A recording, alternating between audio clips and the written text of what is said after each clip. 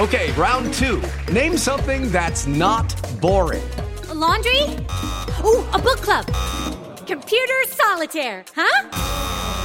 Ah, sorry, we were looking for Chumba Casino. That's right, ChumbaCasino.com has over 100 casino-style games. Join today and play for free for your chance to redeem some serious prizes. ChumbaCasino.com. No purchase necessary. Void where prohibited by law. 18 plus. Terms and conditions apply. See website for details. It's time for today's Lucky Land horoscope with Victoria Cash. Life's gotten mundane, so shake up the daily routine and be adventurous with a trip to Lucky Land. You know what they say. Your chance to win starts with a spin.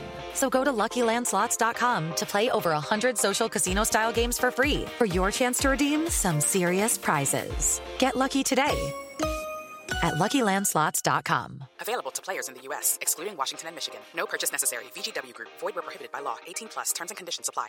Hello, it is Ryan, and we could all use an extra bright spot in our day, couldn't we? Just to make up for things like sitting in traffic, doing the dishes, counting your steps, you know, all the mundane stuff. That is why I'm such a big fan of Chumba Casino. Chumba Casino has all your favorite social casino-style games that you can play for free anytime, anywhere with daily bonuses. That should brighten your day a little. Actually, a lot. So sign up now at ChumbaCasino.com. That's ChumbaCasino.com. No purchase necessary. VGW Group. Void where prohibited by law. See terms and conditions. 18 plus. Johnny's not feeling the glove. The butler's going to do it. And where the folk is Ben? Safa Spirit soar as Jasprit's back. Go boom. Fall down. On Australia, bungle the bunglers. Again. This is the Gorilla Cricket Podcast.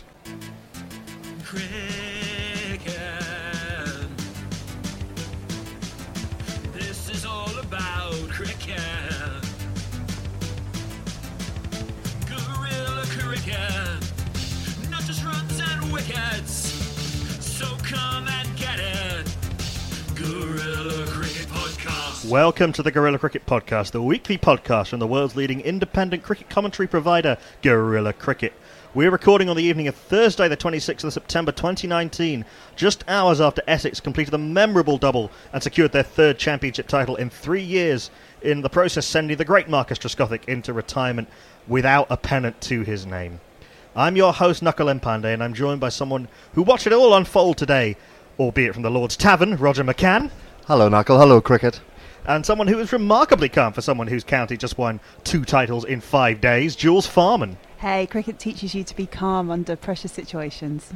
Yeah, we couldn't not mention recent events at Edgbaston and Taunton, but we'll leave the T20 blast and the championship stuff to the experts.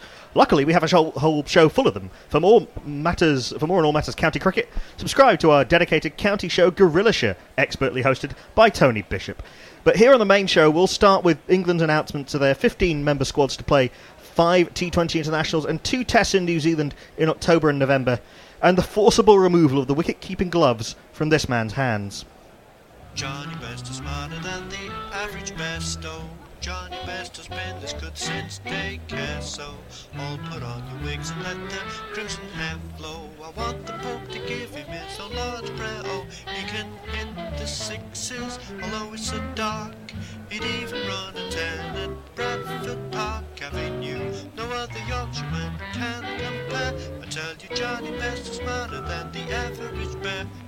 Yeah, plenty to unpick in those squads. At least one new test opener. The return of Ollie Pope, Saqib Mahmood and Matt Parkinson called up to both squads. Arthur Rashid, white ball only, Moeen getting a rest. Tom Banton, Pat Brown, Lewis Gregory, the return of Sam Billings. But we'll start with the thorny issue of the England test keeper. A change for the man behind the stumps, but maybe not the change that a lot of people wanted. Hey, as a massive fan of Ben Foakes, it smacks of what happened with Foster in the early noughties. Why is this man not in the test squad? It is absolutely bizarre. What do you think, Rog?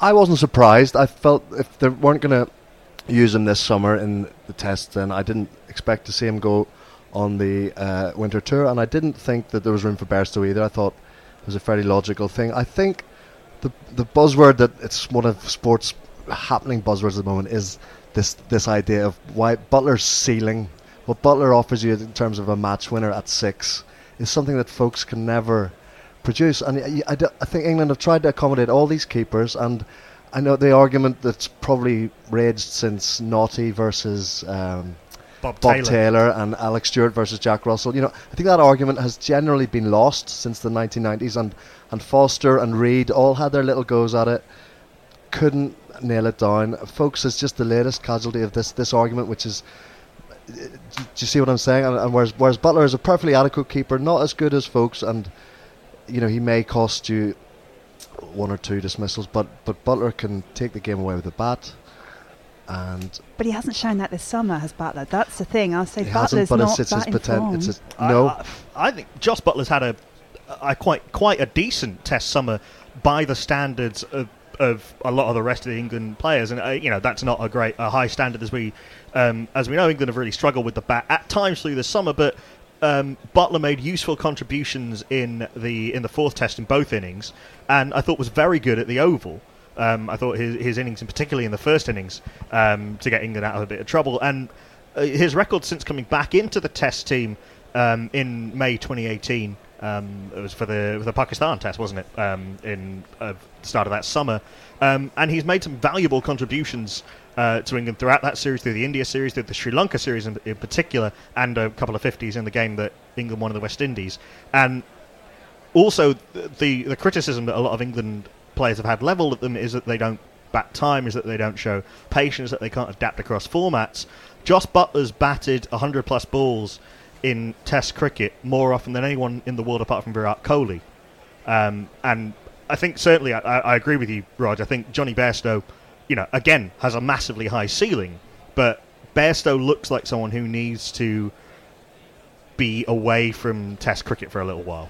Do you think there's an element of his health coming into this, and then actually a bit of take care of Bairstow and just how he reacted over the summer throughout the World Cup and then into the Test series? He wasn't quite the Bairstow that we have seen before. And is there something going upstairs? They've included him on the T20 squad, but are they just saying, look, give yourself a rest mentally from the longer format of the game?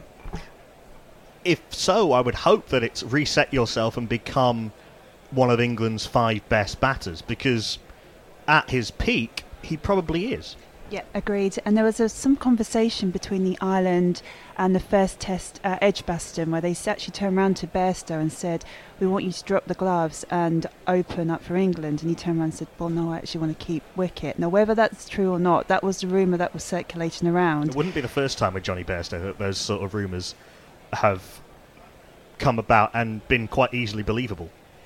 And so I think it's actually understanding maybe for him himself to get to the grips the fact that he is actually a batsman. He doesn't need to emulate any history or anything. He is a bloody good batsman, and that's what he should be in the England squad for. I don't think he's one of the best 6-7 batsmen in England anymore. He's potentially England's greatest ever white ball batsman, but he's been in this Test side now for 7 years. 69 tests, he averages 36, 37, which is fine. It's only 700s. It's fine. He's had a good run, but he has been overindulged in terms of batting where he wants to bat, kicking gloves where he wants to have the gloves. He's rarely played a match. He's made hundreds when in a couple of dead rubbers recently. Pardon the cliche, but he made a great 100 in South Africa alongside Ben Stokes. And he was 1,400 runs in the summer of 2016. 2016, he had a remarkable. That's a long time ago. He was averaging 100 in the county championship, but that's after he got dropped and came back, or rather got dropped, demonstrated that he was too good for county cricket, and then came back into Test cricket. And he may have to do that again. And look, I think Johnny Bairstow is well capable of doing that again. I think the other one innings you might have been about to mention, Rog, was the 100 in Sri Lanka. When he didn't have the glove, when he had been dropped, when he came back sort of visibly angry. But England had won the series by then. They were 2-0 up already, weren't they? They were, but he was one of only a few batters on either side to score hundreds in very difficult conditions. Fair enough, but I'm playing maybe it could be harsh, but I just think he's had a good run, and he could well come back. He's 29 years old, but England's batting has been poor. And this top 6, the order of the top 6, it's time to actually get a bit more ruthless about it, and I think that's what Ed Smith has done. And maybe I'm just a yes man, but I'm pleased to see. Well, I think I'm okay with it. So this leads me to the next thing: is the backup keeper now Ollie Pope. It is. Although Ed Smith did say that they could fly Ben Foakes out if necessary, which leads one to think that I don't think there is a Lions tour scheduled at the same time as the New Zealand tour. It's a bit later in the series, but one would imagine that Foakes would be on that, and that Foakes would basically be on standby in case there was an injury. Because, well, partly Ollie Pope is probably about the third best keeper at Surrey, let alone England. Bringing a guy back in who is not a regular keeper seems to be setting him up for failure right at a time where England could be giving a guy with obvious talent who has demonstrated that he is still too good for the county championship and should be just allowed to develop as a middle order test batter. And basically Pope has taken what might have been Bairstow's slot, and it looks like Pope's to lose from now on. Yeah, I mean, I'm a little bit nervous that Pope might have been picked a season too early for England. I mean, he averaged 59.6 this year in the county championship, but he did have that injury at the start. He's not played, obviously, all the games as a result. I did watch him against Notts this week. He looked really good. Was at 106 before he got out. He looked like on the verge of going into England, but I just worry that it's a little bit too early. Time will tell, and we shall see, but I think it's a little bit too early. So when he was actually picked, he was picked 2 years too early against India. Also not picked in his usual position. That was the first time he'd ever batted in the first 20 overs. I've been thinking a lot about this, about asking someone to do what they've never done before at a higher level of cricket than they've played before is a hell of an ask. Yeah, that was. I mean, I believe in Pope. I'm a big fan. He's ready, and I can't wait to see him back in England colours. I think they'll bat at 6 in this case. Yeah, 4. It was a bit early last year at 4, but he's huge. He's highly ready. Well, from what I've seen, again, it's been snippets, but you talk to people at Surrey, you talk to Mornay Morkel, people like Graham Ford. Sorry, not Graham. Yeah, Graham. Excuse me, coaches, anyone. Borthwick was talking overnight. It's Michael Di Venuto is the coach. Yes, thank you. That he just plays so straight. He's just beautiful. And there was a moment yesterday when he was slightly surprised by one off the length, hit him on the splice, but it didn't go backward or square to the gully. So he wasn't in any danger. It spliced it in front because he middled it off the splice. You understand me? He's like laterally he'd lined it up perfectly. Yeah, I just think he's got it. He's like a mixture of. He's so dynamic in his movements. When he gets forward, his head positions are brilliant. His stride into the ball. He has so much time, yet he's so sort of twitchy and fast twitch fibres, like Coley demonstrates. And he's got a bit of root about his gait, but he's even more sort of compact and. I can't. I saw it. I could sing psalms about Pope. The county championship, who are very good actually about kind of showcasing what there is in the spectacular moments. As anyone who's been following Jofra Archer's career will know, put together a compilation of Ollie Pope cover drives, and a lot of people were, I think, not without foundation, comparing his cover drive in terms of its incredible balance and in the way that he can play multiple different types of cover drive depending on the delivery and middle all of them to Ian Bell, which obviously is high praise indeed in terms of swooning worthy cover drives. I read an interview with him this week where he was saying that he noticed after having nicked off a couple of times against India that there are no secrets on the county circuit. There are no these guys who have been operating in county cricket, these bowlers who've been operating in county cricket, they're smart and they work things out very quickly and they pay attention. Teams have been bowling wider at him earlier. They've been trying to do exactly what India had done. And what he said was that, if I am selective about which ones I leave, it actually gives me more scoring opportunities because, certainly at county level at least, and whether this is replicated at international level remains to be seen, but if they get it wrong in terms of the length, if they get it too short, I love cutting the ball. If they get it too full, I love driving the ball. But as long as as long as my shot selection is good, and I back myself to be able to select which ones to leave. And I thought that showed, it's I think just a general sort of maturity and a general sense that he thought about his game, which is very, very impressive in one so young and one so relatively inexperienced at county level. And you mentioned that 100 he's got this week. He's also got a double ton this year, and he scores big. He averages, you take out his England career, and he averages 70 in first-class cricket. It's hard to argue that he didn't deserve a go.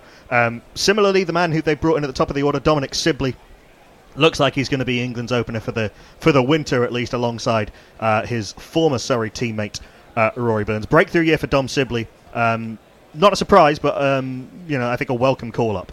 Yeah, there's lots of rumours about him coming in during the Ashes series. I think it's good that he didn't come in during that. Start him off afresh, start him off in a new sort of role out in New Zealand. Let's see how it goes. Good luck to him. He deserves to be there.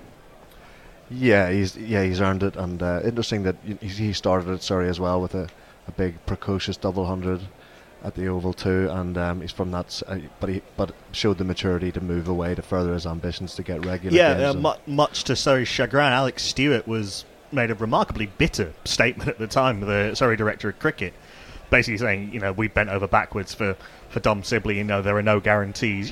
So I guess you'd expect that of someone as, obviously no nonsense as Alex Stewart, but Dom Sibley recognised that if he wanted to push his career forward, he was going to have to get more opportunities to bat in the top order, up where it's difficult. And he's made... get out of a comfortable situation. Well, that's a very brave thing to do for a young man. He could have, for a long time, batted behind, he was... Sangha will score the runs and I can come in when the batters are tired and, come off the back of them being rattled by Morne Morkel. But he's gone to a frankly not very good Warwickshire team and been the standout batter in the county championship this year. It's a bit like the legacy of Sangakkara, really, isn't it? When you think about it, with Pope, with Sibley, with Burns. Yeah, for sure. It really is. Yeah. Yeah, how can one not learn from a player of that class? And I've heard Sangakkara talk in very approving terms about Rory Burns in particular. Sibley is another one who can look a bit weird at the crease. He has a slightly non-orthodox technique.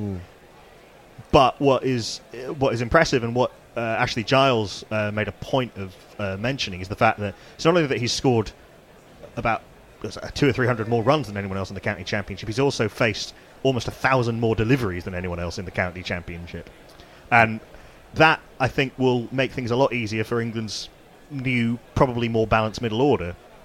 Yeah, some of the stuff I heard, the Bairstow, who couldn't get over the Bairstow dropping, saying that England lost the spine of their top order. I don't really agree. I think, yes, Burns. I think we all assume it'll be Burns, Sibley, Denley, Root, Stokes, Pope, Butler. That's the top 7. Yeah. So that. Okay, Burns and Denley quite quickly assume relatively senior roles, but if you've got Root where Root wants to bat, and you've got, I think, Burns. Okay, well, Burns grew up on a very steep improvement this summer, and again he has that. He's that, and Denley, they've been around the seat. You talk about Burns not being picked not being picked too early. Rory Burns had to put together 4 or 5 years of consistent run scoring at the top of the order in the county championship before he was selected. But actually that might have been helpful for him, because he comes in really knowing his game, and even when faced with a really difficult challenge, overcoming the short ball barrage from Pat Cummins and so forth, even though he got more and more and more of that as the series went on, he found a way. Yeah, absolutely.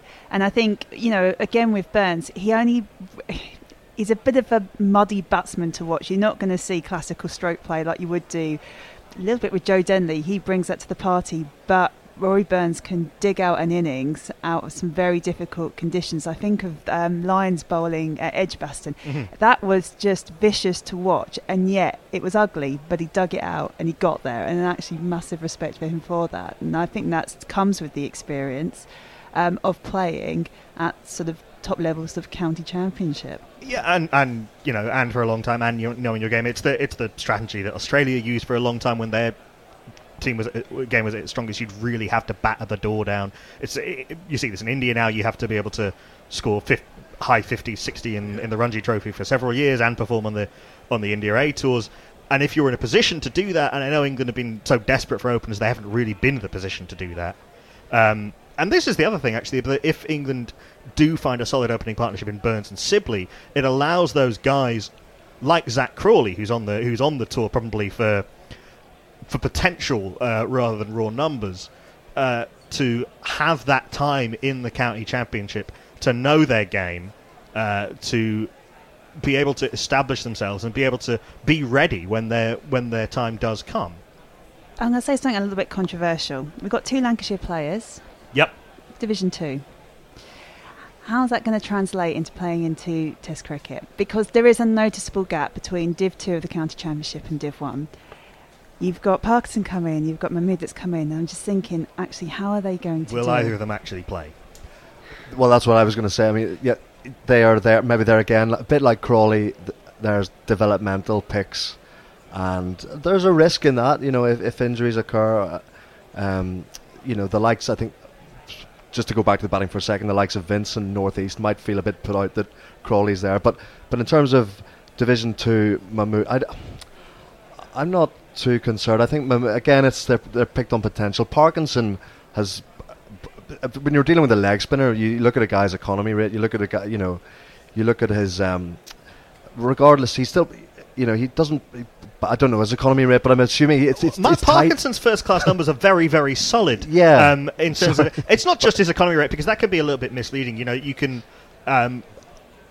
But I think as your primary job as a leg spinner is to take wickets. Yeah. As I see it, and I think you have to be managed in that way. It's something that I think England haven't necessarily done with Adil Rashid very well. I think they potentially lost a really, really good Test bowler, but it's something that Owen Morgan was able to unlock out of him in the white ball stuff, and he's been able to allow Adil Rashid to become a world class performer. Now, we're way. Matt Parkinson's very, very young.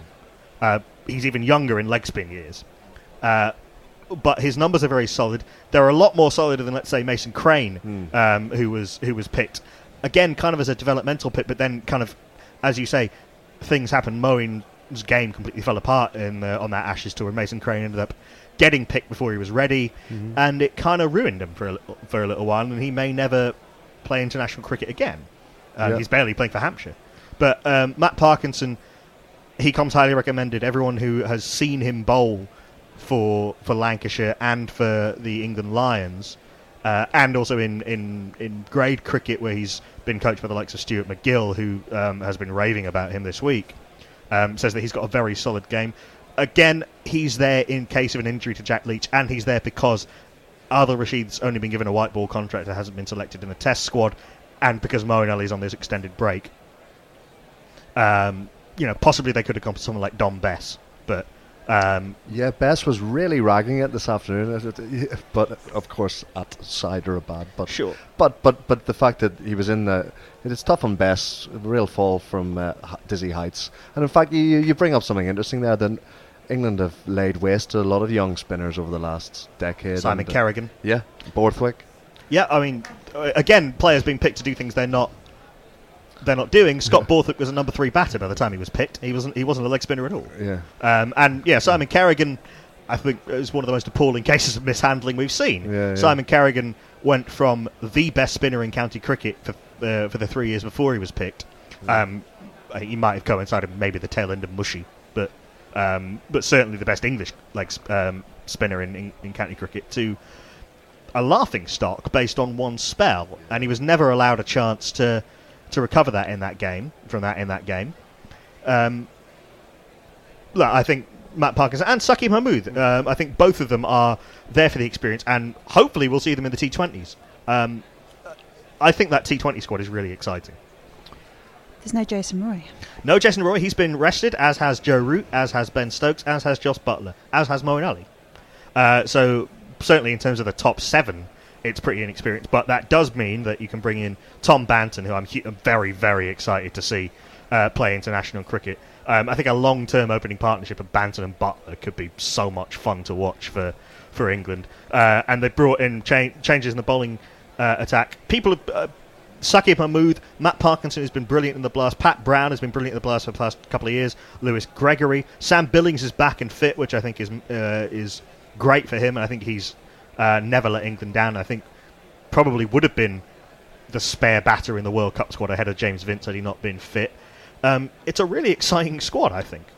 Yeah, absolutely. I mean, I do slightly question Billings just because he had that injury. Is he back to the full form? Is he sort of riding a little bit on his legacy? But hey, let's see what happens. He did score a couple of hundreds at Headingley. He did, yeah. He did put 3 in a row, didn't he? He managed 3 in a row. Yeah. Interesting. He became the first player ever to score 100 in both innings at Headingley in a championship game, which is incredible, actually, if you think about it. Yeah. Only the second in first-class history behind Shea Hope. Yeah. But I don't know about you. I really like and really rate Sam Billings. I'm not sure quite yet. I don't want to say it. Like obviously, a lot of the franchises like him, and he's, but often they might utilise him at 6 and 7, and it's hard to see him do his thing, which I guess is going in at 3 and really taking charge of an innings. But this tour will give him that opportunity, and of course we've got to circle back to the other man in the squad, Johnny Bairstow, who with all those senior players missing out, he will immediately have to assume this really senior leadership role for all these guys, and that maybe is something that will help them thrive and regain some of his mojo. Yeah, it looks like Sam Billings is going to be keeping, and Bairstow is going to be in his role, kind of patrolling the boundary. Where, by the way, he's brilliant. Oh yeah. And I think that's another thing that if Bairstow does come back into Test cricket, England gain a really good fielder. Yeah. Well, you don't sound too convinced by that, I think Rog. he's of more value to England in the field than he is behind the stump. Oh, certainly, but he still needs to tighten up. He still needs to be able to bat better. Well, sure. Keep out straight balls. Yes. I took that as a red. Maybe I shouldn't have done, but I sort of took that as red. Obviously, he has to be able to do his primary job. Of course.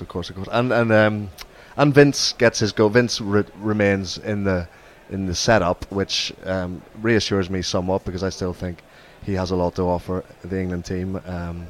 And Mahmood and Parkinson, I suppose, have made their names more eye-catchingly in the T20 format, and the fact for them to balance in both squads helps them acclimatise with the more senior squads, and I think that's been a positive thing that England have done well. You know, it didn't work out so much with Jason, but it's something that England selectors will have been criticised for in the past, but now they have people around the squad, like Pope. Even last season when Pope was injured, you saw him, he remained on the England balcony. These guys, these peripheral guys, do stay in touch, and you hope they'll be allowed to thrive in their best formats, which you imagine for Mahmood and Parkinson, they will play some part. International games. Yep. And Pat Brown too. And Pat Brown is very exciting. Leading wicket taker in the Blast last year. Yeah. Very good this year again. Not quite as stellar, but hugely important part he played in Worcestershire's repeat of finals day, and was brilliant in both the semi-final and the final.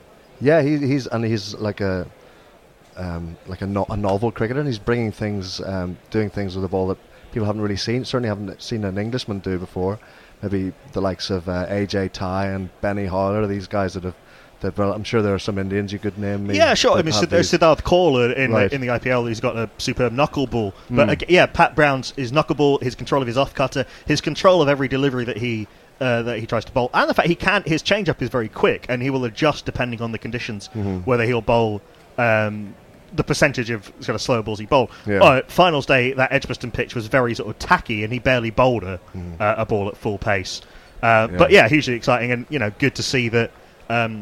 At least the England selectors don't think that the Blast is a complete waste of time, unlike some of the people higher up at the ECB. So they're kind of mixed in with some more experienced cricketers. Chris Jordan, who's kind of the leader of that T20 attack now. The Curran brothers. Of course, Sam Curran never played a T20. And Adil Rashid, who will... a great guy from Parkinson to learn from. Actually, just quickly returning back to the discussion of the Test squad, we talked about the wicket-keeping situation, we talked about the batting, but actually going back to the bowling, would you have Sam Curran playing in that first Test?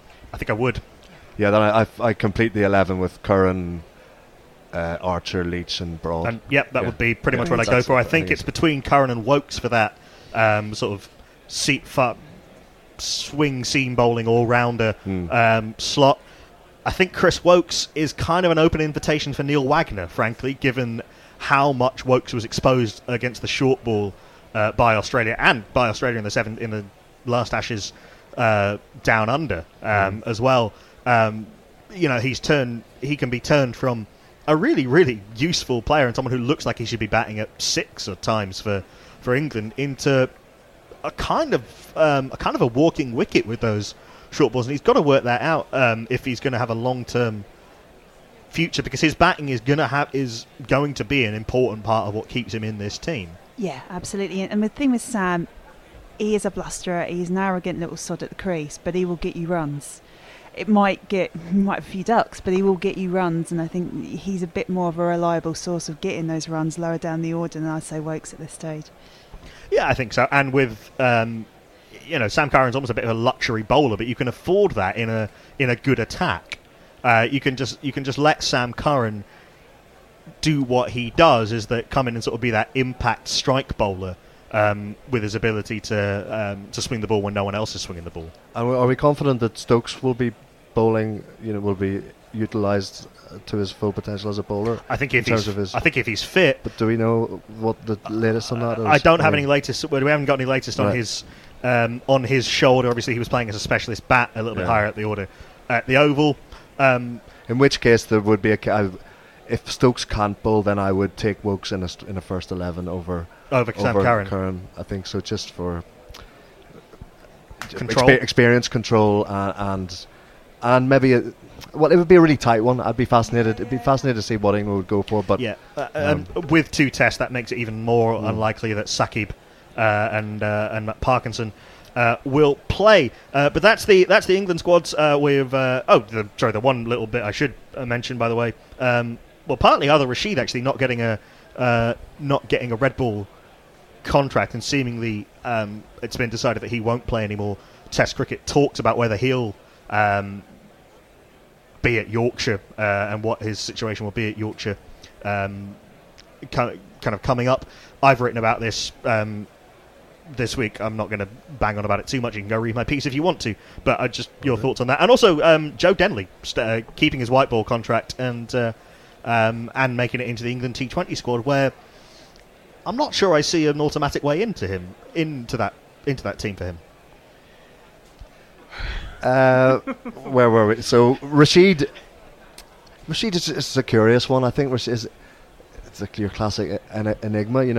He's going to be a coveted franchise cricketer, isn't he? And if the way his relationship was sort of broken down with Yorkshire, and the fact that he's missed an entire English summer, because it was so nice to see him, wasn't it, down in Sri Lanka with him, and that triple spin attack. All three of them took fifers during that series, but then obviously he got injured basically during and after the World Cup, and so had to miss that season. Yeah, and with him being such a star in the World Cup, that it looks just like more and more he's going to be pigeonholed, but whether by accident or his design or just the fates, that this is his future, and hence Parkinson and these rivals are rapidly on his coattails. Your Parkinson and Leach and Bess and these people, and it'll be a shame. We certainly probably, if that is it for Rashid, we didn't see enough of him playing tests, and that will be a shame. But we did get, at least we got a little shooting star of that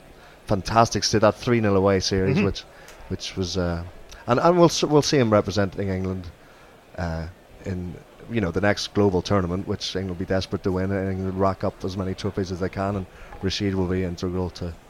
Yeah, he'll be a massively important part of that crew. I just remember seeing Adil Rashid in 2009 out in the West Indies, when he was a very young spinner coming into the side, and I just hope England don't do it with the 3 guys that are coming in now. You've got Zach Crawley, you've got Parkinson, you've got Mahmood. You just think, please invest. You should learn from the mistakes that you've made and make sure you support your younger players come in. And just quickly on Joe Denley, I love the fact that Joe Denley has kept a contract, because you actually kind of think, if you're a bit of a county cricketer that's done your time, you've tried to get your best by going to Middlesex, you've gone back to Kent, and you've seen through the hours of playing lots of county cricket matches, which sometimes can be a bit dull, you can somehow break it in by a lot of fortune into the Test squad and into really a one-day squad when there is not really many other options, and actually you can do okay and sort of keep in there. So there is sort of hope, and I think he represents hope. I'm not saying he's your best cricketer in the world, but I'm kind of glad he's there, really, because he gives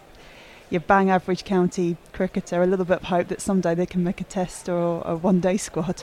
Tell that to Liam Plunkett. But we'll move on from England to matters in India, where India are about to take on South Africa in a 3-test series. But the Indian camp has been rocked to some extent this week by an injury to the man who is rapidly becoming their premier fast bowler. And now the mighty Bumrah, oh, you're bowling again, aren't you? Oh, I thought as much. A, quote, mild stress fracture of the back. I wasn't aware there was such thing as a mild stress fracture. Has kept Jasprit Bumrah out of the series. He's been replaced in the squad by Umesh Yadav. It's still a good attack that India put together, and with Umesh and Shami and Ishant Sharma, and of course the spinners who we expect to be an important part of the series. But is Jasprit Bumrah's injury enough to give South Africa hope? No. It's a short answer, because you've got a very transitional South Africa side and a very strong India side on home turf. I'm backing India all the way here.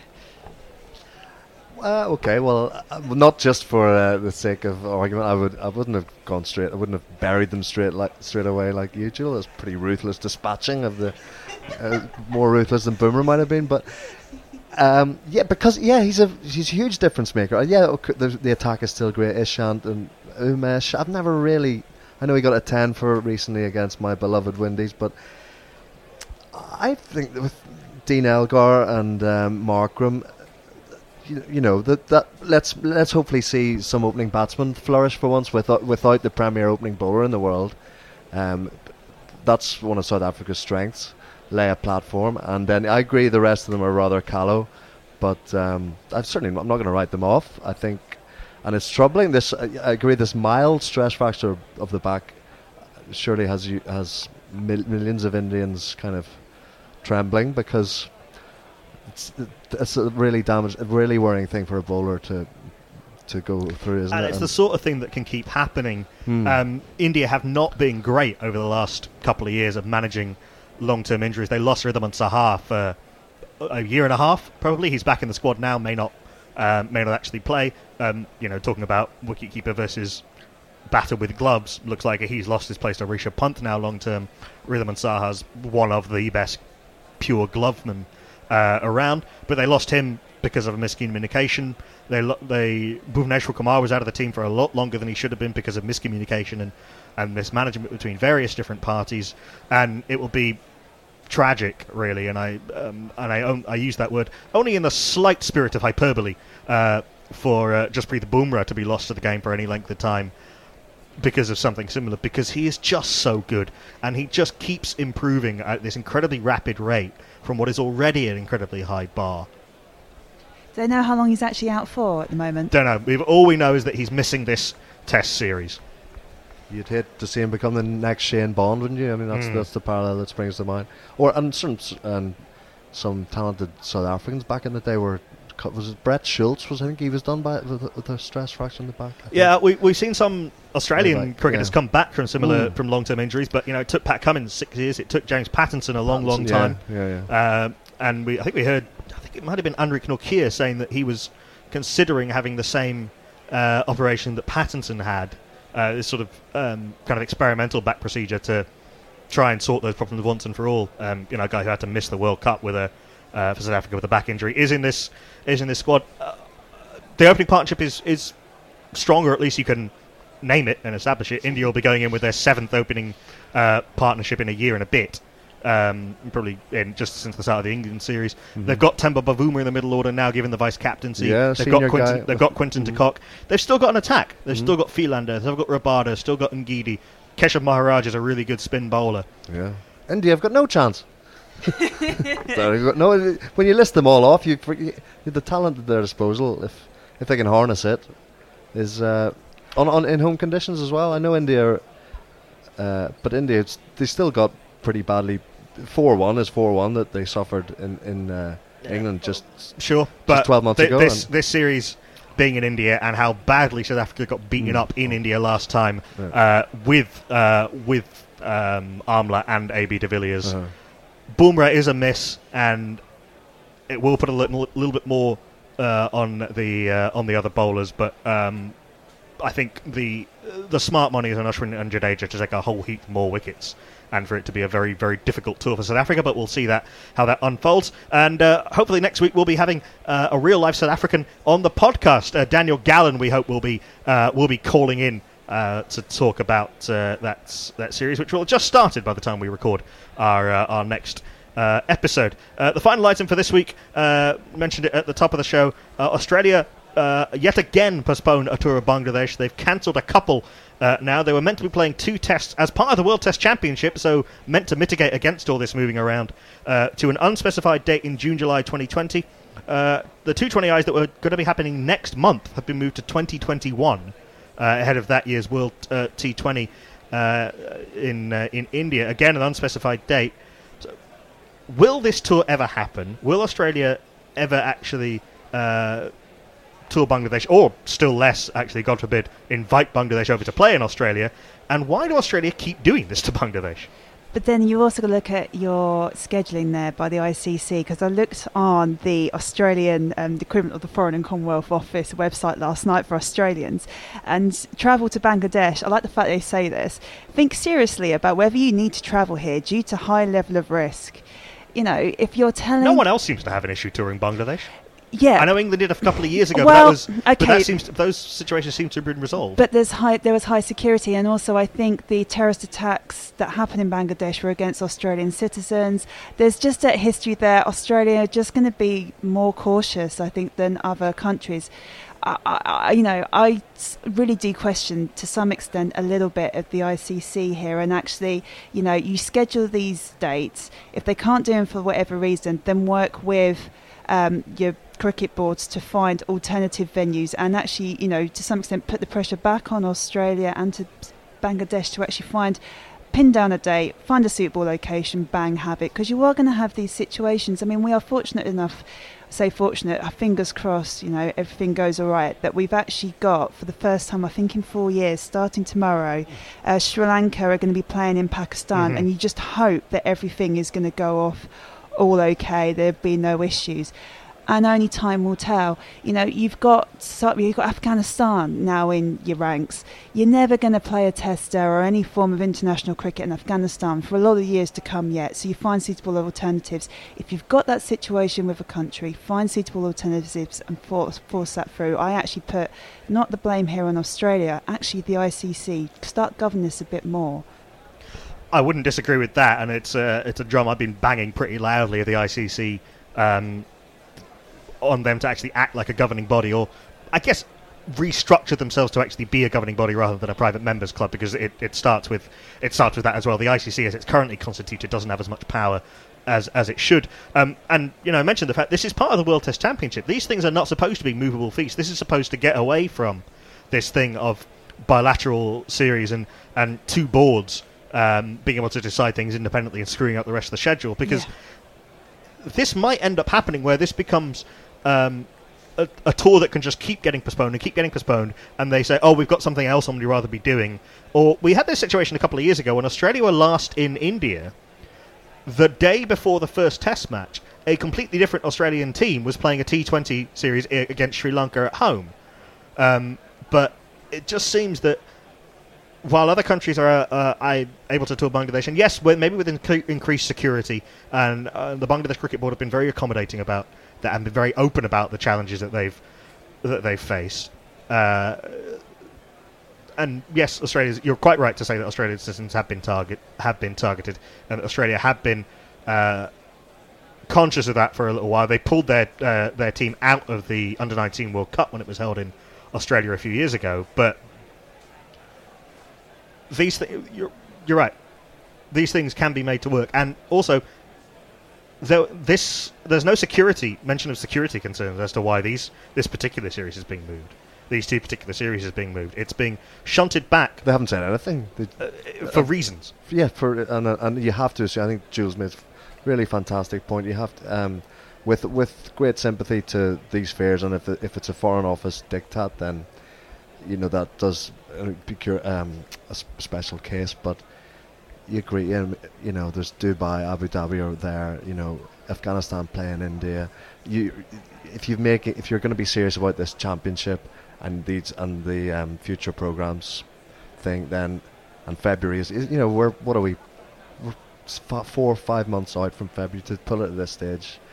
Well, and the T20 series was going to be next month. Yeah. But I think if it is a security concern, then fine, and be honest about that. But there's been no mention of that. The last time that Australia were going to be having Bangladesh over, they cancelled it because apparently none of the broadcasters were interested in picking it up. That it's not the broadcaster's right to decide who plays when. You put it on and make the broadcasters cover it and market it. Yeah, 100%. And that goes back to your point about ICC being a governing body, not really a private members club, which seems to roll for money and not for the interests of the game. Well, quite. And seemingly every week on this podcast, we keep coming back to some part of that. It's been shown to sharp relief this week with the Rugby World Cup and some of the major upsets that have been happening in that. The exploit of Uruguay, the exploit of Japan last time, and we're now hosting it. And again, you can mention FIFA and UEFA as well. None of those organisations are free of their problems, but they've structured themselves in a way that, to put it bluntly, they get richer when the game gets bigger. That's not the case with cricket at the moment. Yeah, absolutely agree with you. If anything, they're doing stuff to shrink the game further and further, and that's just not a position that you want to be in as a governing body. The structures of the game are set up in a way that means that people can make these decisions where it's in their interests to keep the game a closed shop. But so yes, the ICC have to take some responsibility, but I would still. There is a pattern of behaviour with Australia and Bangladesh that seems impossible to ignore. ICC need to step in and resolve it. They're the referee, they're the umpire. Let's keep it cricket related. They're the umpire. Get it sorted out. Speak to the two boards. Yep, Jules has said it all. Yeah, and on that note, of calling the ICC to do their jobs, we'll end this week's podcast. Thank you very much to Jules Farman and to Roger McCann. Thank you to our producer, John Stone. You can get the podcast before anyone else by becoming a patron at patreon.com/Gorilla Cricket. That'll get you early access to our podcast and to Gorilla Show, which will be returning soon. You can get our podcast on iTunes, on Acast, on Spotify, on Podbean. Please, if you are listening to us on iTunes in particular, give us a 5-star rating and a review, and share the podcast with your friends. Until next week, from everyone here at the Gorilla Cricket Podcast, it's goodbye. Goodbye. Thanks, English cricket season. Thanks, and well done to Essex.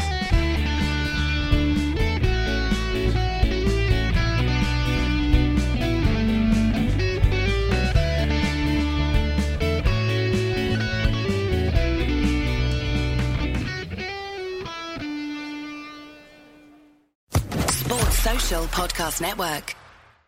Hello, it is Ryan, and I was on a flight the other day playing one of my favorite social spin slot games on ChumbaCasino.com. I looked over at the person sitting next to me, and you know what they were doing? They were also playing Chumba Casino. Coincidence? I think not. Everybody's loving having fun with it. Chumba Casino is home to hundreds of casino-style games that you can play for free anytime, anywhere, even at 30,000 feet. So sign up now at ChumbaCasino.com to claim your free welcome bonus. That's ChumbaCasino.com and live the Chumba life. No purchase necessary. VGW Group. Void where prohibited by law. See terms and conditions. 18+.